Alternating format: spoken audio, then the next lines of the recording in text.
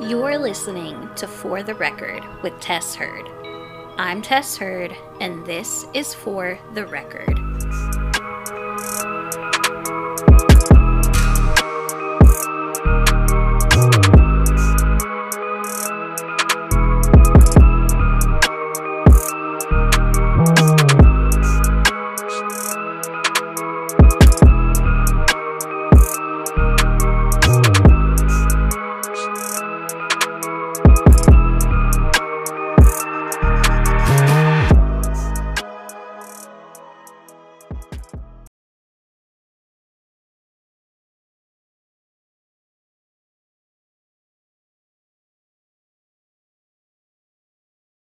Hello, everyone, and welcome back to another episode of For the Record with Tess Hurd. I'm Tess Hurd, and this is For the Record. So, this is part 2 of the Gypsy Rose and Dee Dee Blanchard case.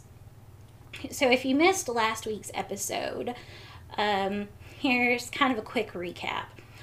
Gypsy was being poisoned by her mother, Dee Dee. Dee Dee had convinced doctor after doctor after doctor that Gypsy had a plethora of medical conditions ranging from leukemia to muscular dystrophy to epilepsy, asthma, that's a really hard word for me, bowel degeneration, and paralysis. Dee Dee was also able to really make this happen by claiming that Gypsy's medical records were lost in Hurricane Katrina. Now, I don't know exactly how medical records were kept back then, but I know that now they're pretty much all digital. So, I don't know if maybe this was before they started digitalizing medical records, but I would think that there would be some sort of something that these other doctors could have pulled from other hospitals if they were really, concerned about it. If the doctors did start to question what Dee Dee was telling them, she would immediately throw a fit, take Gypsy, and find somebody else who would listen to her. And a few of the doctors did ask questions, and they were concerned for Gypsy. They said that Dee Dee wasn't a good historian, that Gypsy's symptoms and everything just didn't add up to what was being presented to them, and it was just a mess. Dee Dee was also lying to Gypsy about her own age. And that just kind of really blows my mind. How can you lie to your child about their own age?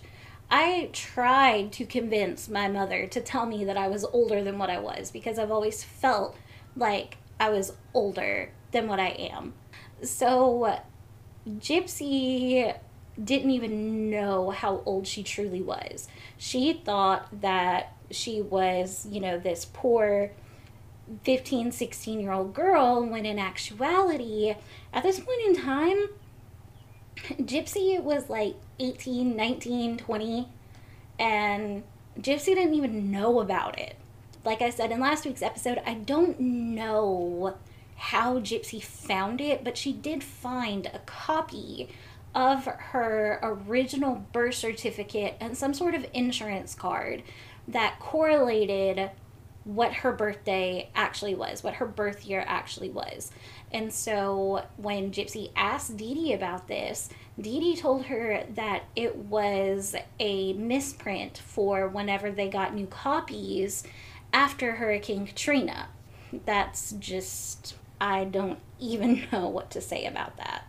Furthermore, on Gypsy's 18th birthday, her dad called her to wish her a happy birthday, and Dee Dee told him not to say anything to Gypsy about being 18.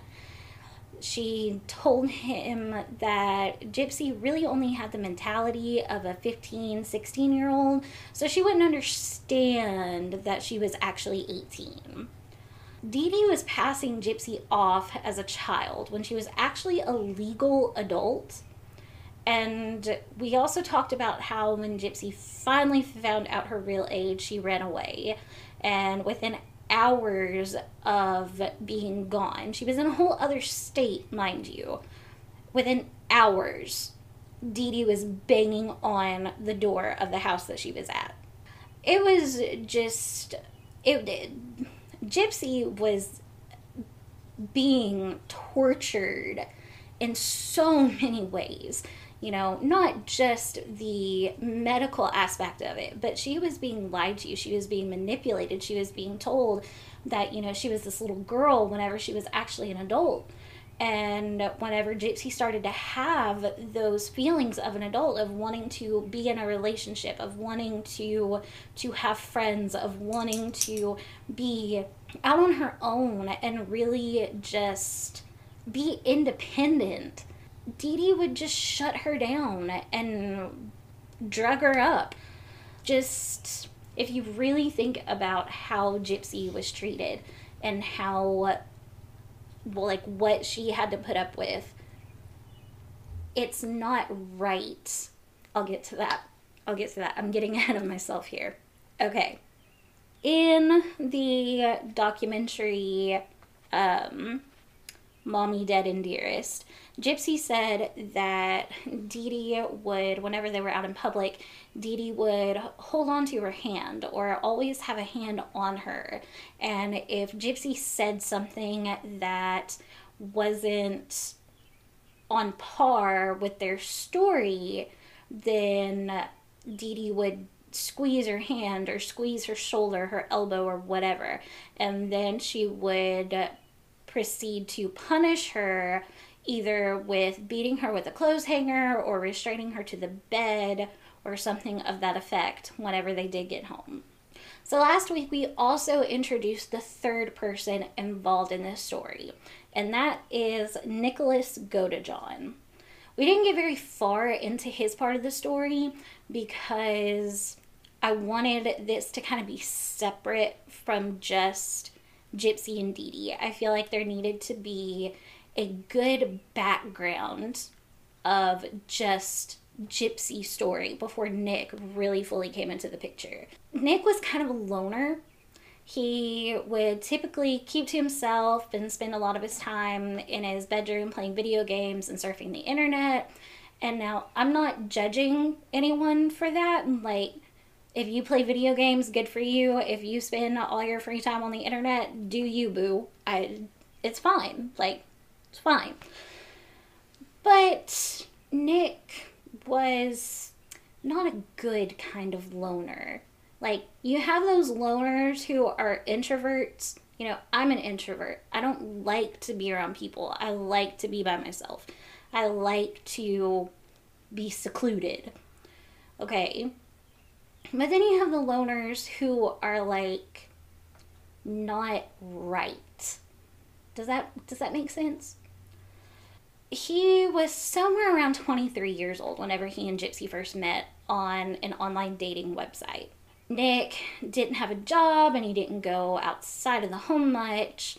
And like I said, he was a loner. And even according to his mother, Nick was a weird kid. Like, not in a bad way, but just kind of weird. So that's probably why he was surfing the internet on dating websites instead of trying to find an actual girlfriend. Another thing about Nick is that he had autism. And in the Mommy, Dead and Dearest documentary, you can see the footage of where Nick's mom is talking to police officers and everything. And Nick's mom said that, you know, Nick was autistic and he had Asperger's. Now, I have heard and I have read that Asperger's is no longer a term used. I don't know what is and what isn't when it comes to autism. So don't say that to offend anyone. This is just what Nick's mother said in this interview. So please don't take offense to that. According to Nick and his mother, he was on the spectrum. And according to Nick, he had multiple personalities. And last week we talked about how Nick said that he was actually a 500-year-old vampire named Victor.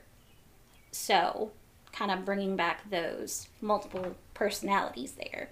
He had not been officially diagnosed with multiple personality disorder or anything of the such.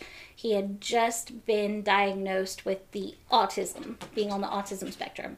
I'm sorry for the noise, that's my dog. He's trying to get up on the couch. When officers asked Nick if he had been diagnosed with multiple personality syndrome, he said no, but he should have been because he used to hear voices in his head. And then they went on to talk about how all of Nick's alter egos and how they played into a part of this case. Nick also had a bit of a record. And I don't quite understand the story, and I couldn't really find much on it, but Nick was reportedly arrested for allegedly watching pornography and fondling himself in a McDonald's for 9 hours. Now, I have several questions about this. Was he in the McDonald's for 9 hours and was doing this the whole time? Or had he been in there for 8 hours and 59 minutes, and then before he decided he was gonna leave, he was like, oh, this might be a good idea. Like, yeah. I don't know, and I don't want to know. But I find myself asking the questions anyways, and I don't. So, Nick wasn't an angel by any means. He was also into some kind of weird stuff, such as BDSM and other erotic sexual fantasies, in which he unfortunately introduced Gypsy to. Gypsy had never had a boyfriend before, nor did she have any kind of example in her life of what a healthy relationship was supposed to look like, other than the Disney movies she'd watched growing up. Now, I know everybody dreams about being a pretty princess and marrying the prince and all that jazz, but it's not quite realistic in the terms of an actual relationship, and that's something that I had to learn the hard way. Gypsy's mom, Dee Dee, had told her that her dad, Rod, was a deadbeat drug addict to abandon them when Gypsy was a baby. And in an interview with Rod, he denied that, stating that he never walked away from Gypsy, that he wanted to be a part of her life, and anytime he tried to be a part of her life, Dee Dee would pull away and take her elsewhere. While he did say he divorced Dee Dee because he wasn't in love with her, he always loved his little girl, and he regrets not trying harder to be there for her and be a part of her life. So whenever anyone, family, friends, neighbors, doctors, anyone questions anything about Gypsy and her health, Dee Dee would just pick up and run. It wasn't until they landed in Springfield that they finally decided to stay put and just convince the world that Gypsy was really as sick as she was. Rod also said that he never once missed a child support payment, which was close to $2,000 a month. But yeah, he was a deadbeat drug addict who abandoned his daughter. Don't get me wrong, I get that there are crappy dads out there. Trust me, I know. But if you're a man who is being kept away from your child by their mother, especially if that child is sick, and you're still paying child support, you're not a deadbeat dad. Sometimes dads get the raw end of the stick, and it really, truly is not fair. I am a dadvocate, to say the least. So, to get back on track here, Gypsy didn't know what a healthy relationship looked like. She didn't understand that being in love and having butterflies weren't the same thing. Yeah, this was her first boyfriend, but this had to be the worst person she could have wound up with as her first. And when their plan A of meeting at the movie theater didn't work out, they resorted to plan B, a plan that would end up in a bloodbath. Nick had told Gypsy that he would protect her from anyone, and after being told she was going to have another surgery that Gypsy didn't want, didn't need, and was still going to be forced to have it, Gypsy asked if Nick would kill her mother. Nick said he couldn't do it, but if Gypsy asked his alter ego, Victor, that 500-year-old vampire who was evil, Victor would do it for her. So Gypsy asked Victor to kill her mother. That way she could finally be free from her mother's abuse. They then began to set their whole plan in motion. Nick would take the bus to Springfield, and Gypsy would have a knife, gloves, and duct tape waiting outside the front door for him. Gypsy would unlock the door and then go hide in the bathroom so she wouldn't hear anything. Nick sent a text to her when he got to her house, put on the gloves, picked up the knife and the tape, and made his way into what was supposed to be the Blanchards' fairy tale home, their happy ending. Dee Dee would soon find that her ending was far from a happy one. Nick went into the house, knife in hand, and made his way to where Dee Dee was sleeping. She woke up to the sound of footsteps, thinking Gypsy was out of her wheelchair again, but quickly realized it was not Gypsy in her room.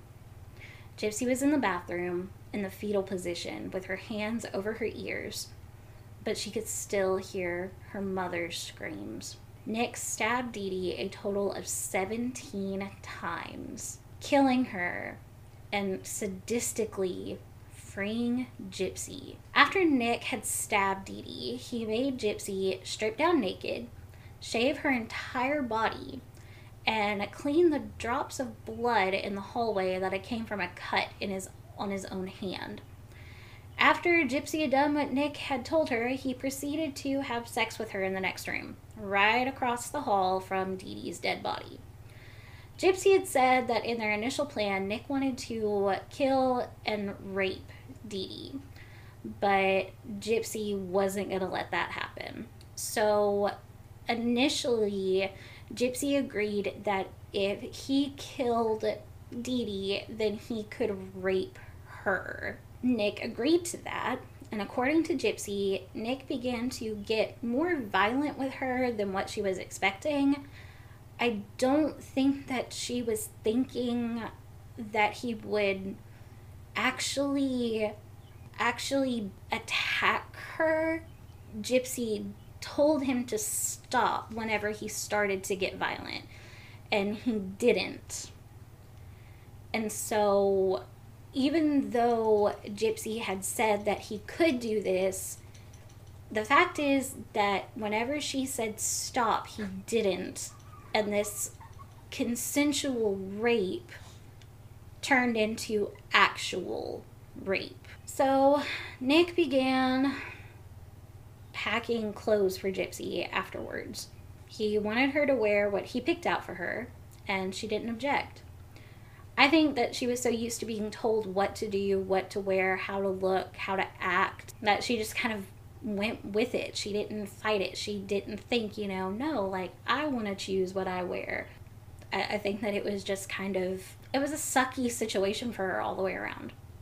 So they snuck away from the house and went to the hotel where Nick had gotten a room after arriving in Springfield. There are some questionable videos that Gypsy took in the hotel room. In one particular is one of her filming Nick, who was eating a brownie. She's laughing and giggling uncontrollably, saying, "You're eating a brownie now, but soon you'll be eating me." When asked about this video, Gypsy said that she was on a high dose of Xanax at the time and really didn't know what was real and what wasn't real. And by the look of Gypsy in that video, I absolutely can believe that she was not of sound mind. Even if she hadn't taken any pills, she couldn't have possibly have been of sound mind after what had happened. So the next morning, Gypsy and Nick went to the bus station and bought 2 tickets back to Big Bend, Wisconsin, where he lived with his mother and stepfather.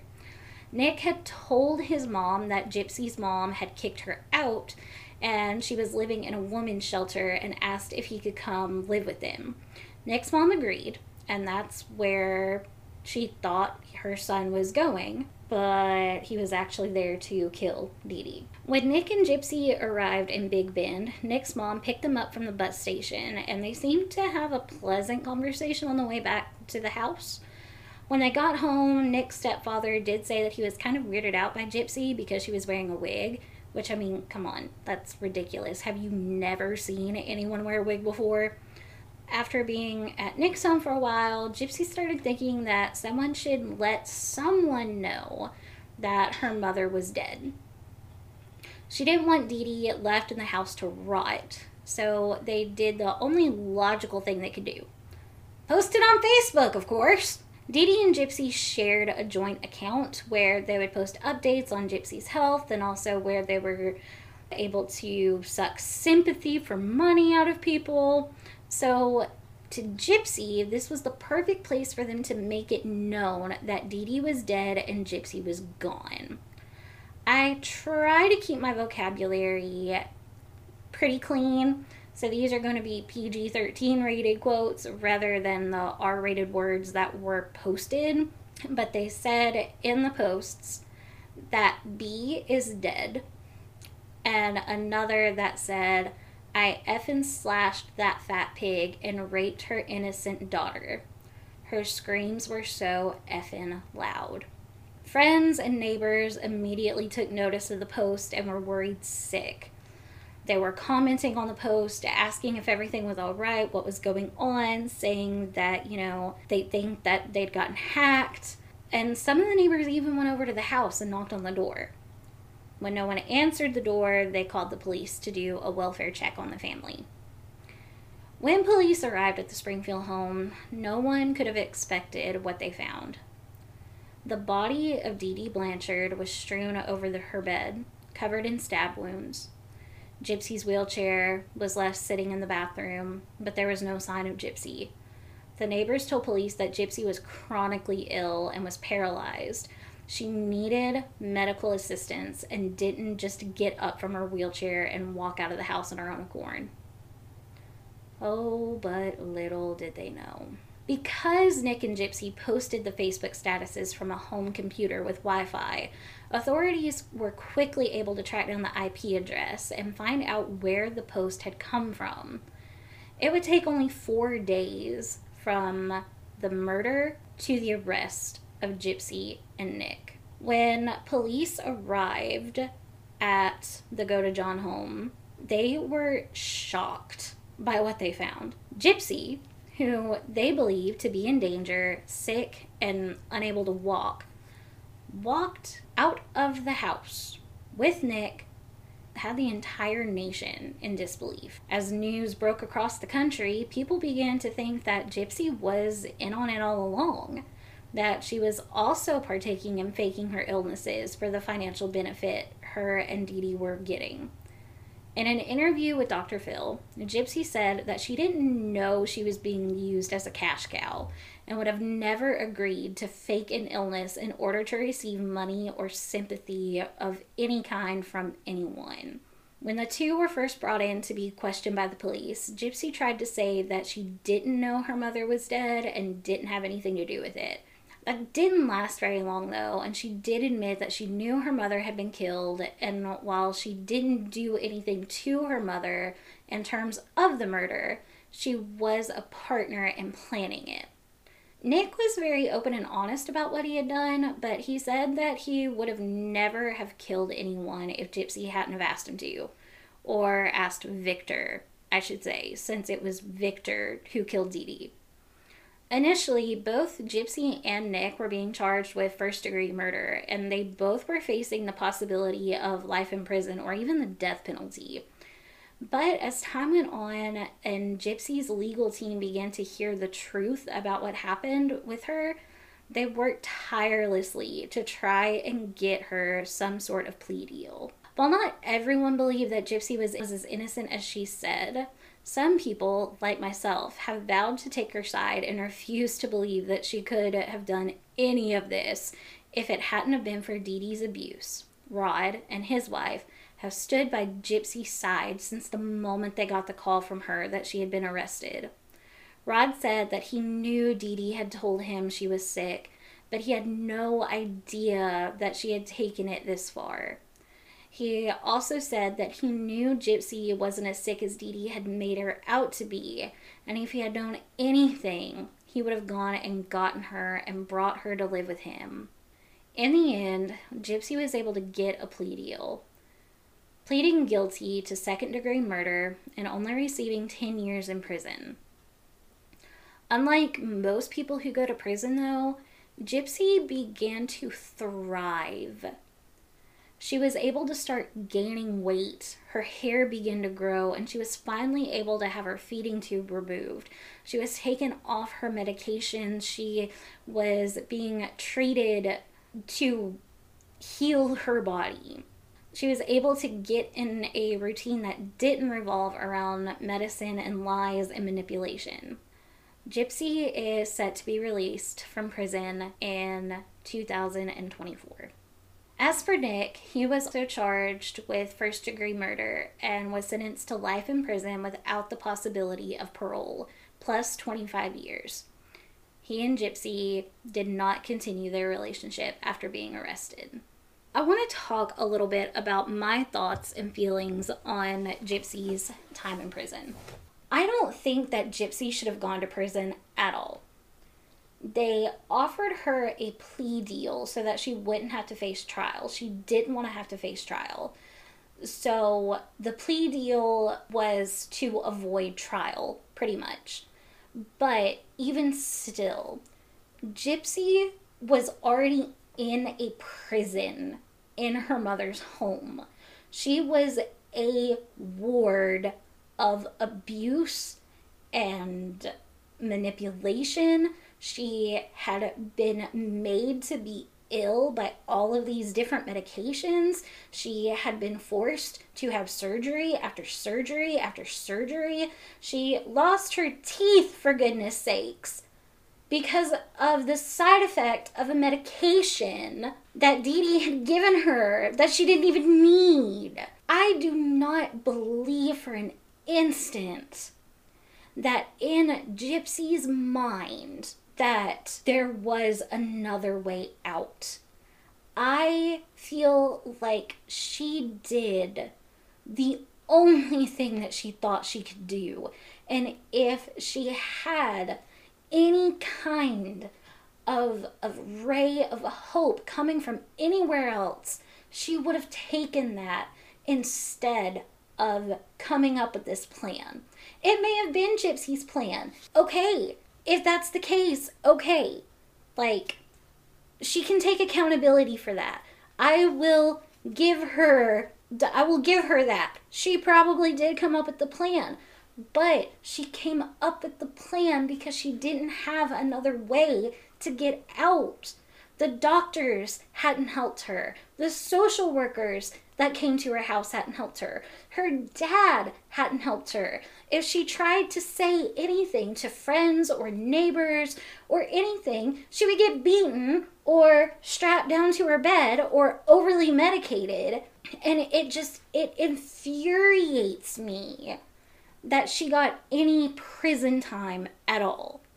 I don't think that she should have just been walking scot-free on the street. This girl needed help.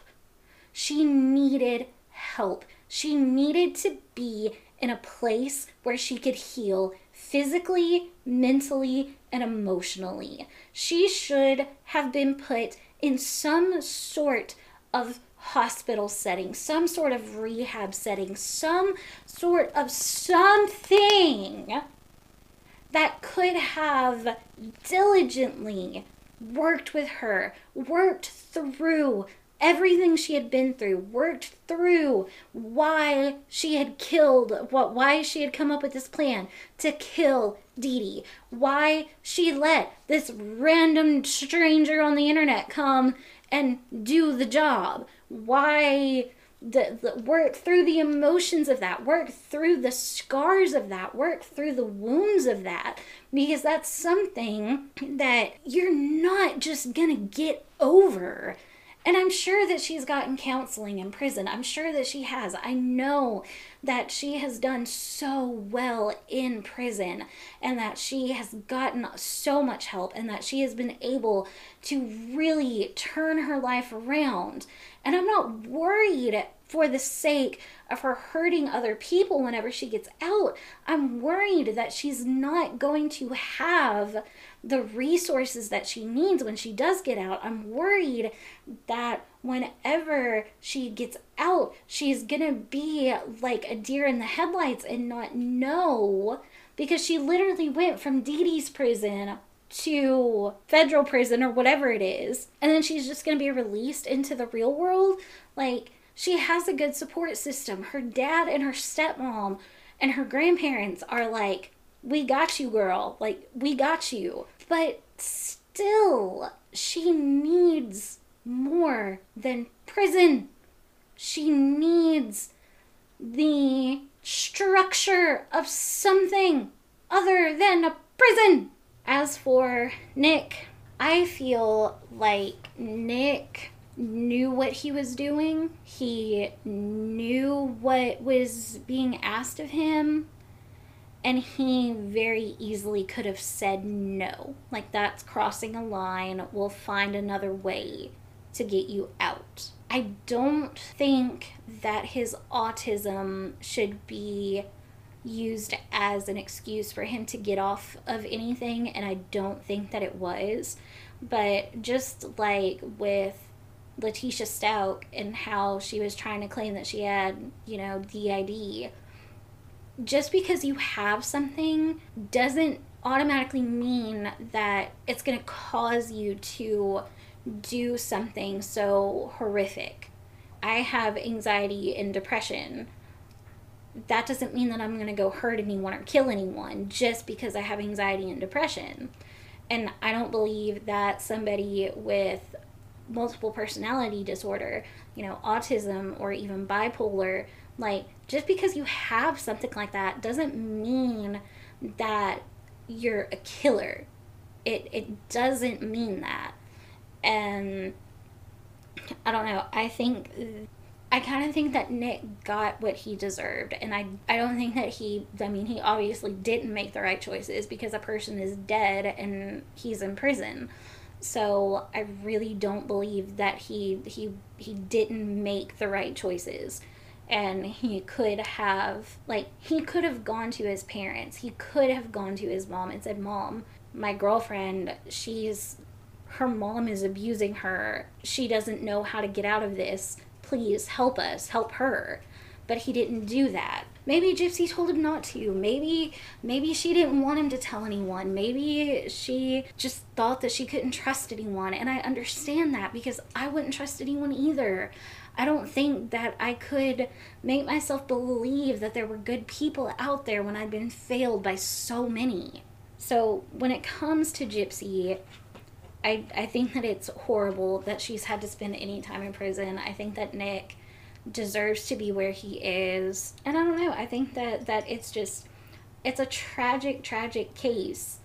And it's a story that it's awful just simply because of how badly Gypsy was failed. And it's not fair that she had to go through what she went through and is now having to pay the repercussions for what she did to, I think, survive. But that's just me. I know that there are a lot of other people who have a lot of other feelings and opinions, and that's fine. This is just my opinion on it. That's going to be the case of Gypsy Rose and Dee Dee Blanchard and Nicholas Godejohn. Thank you guys so much for listening. Thank you for subscribing and downloading and following us on Facebook and everything else. If you haven't subscribed yet, please subscribe. If you aren't following us on any of the platforms, we are on YouTube, Spotify, iTunes, Amazon Music, iHeartRadio, and Google Podcast. So yeah, go ahead and give a 5-star review if you're listening.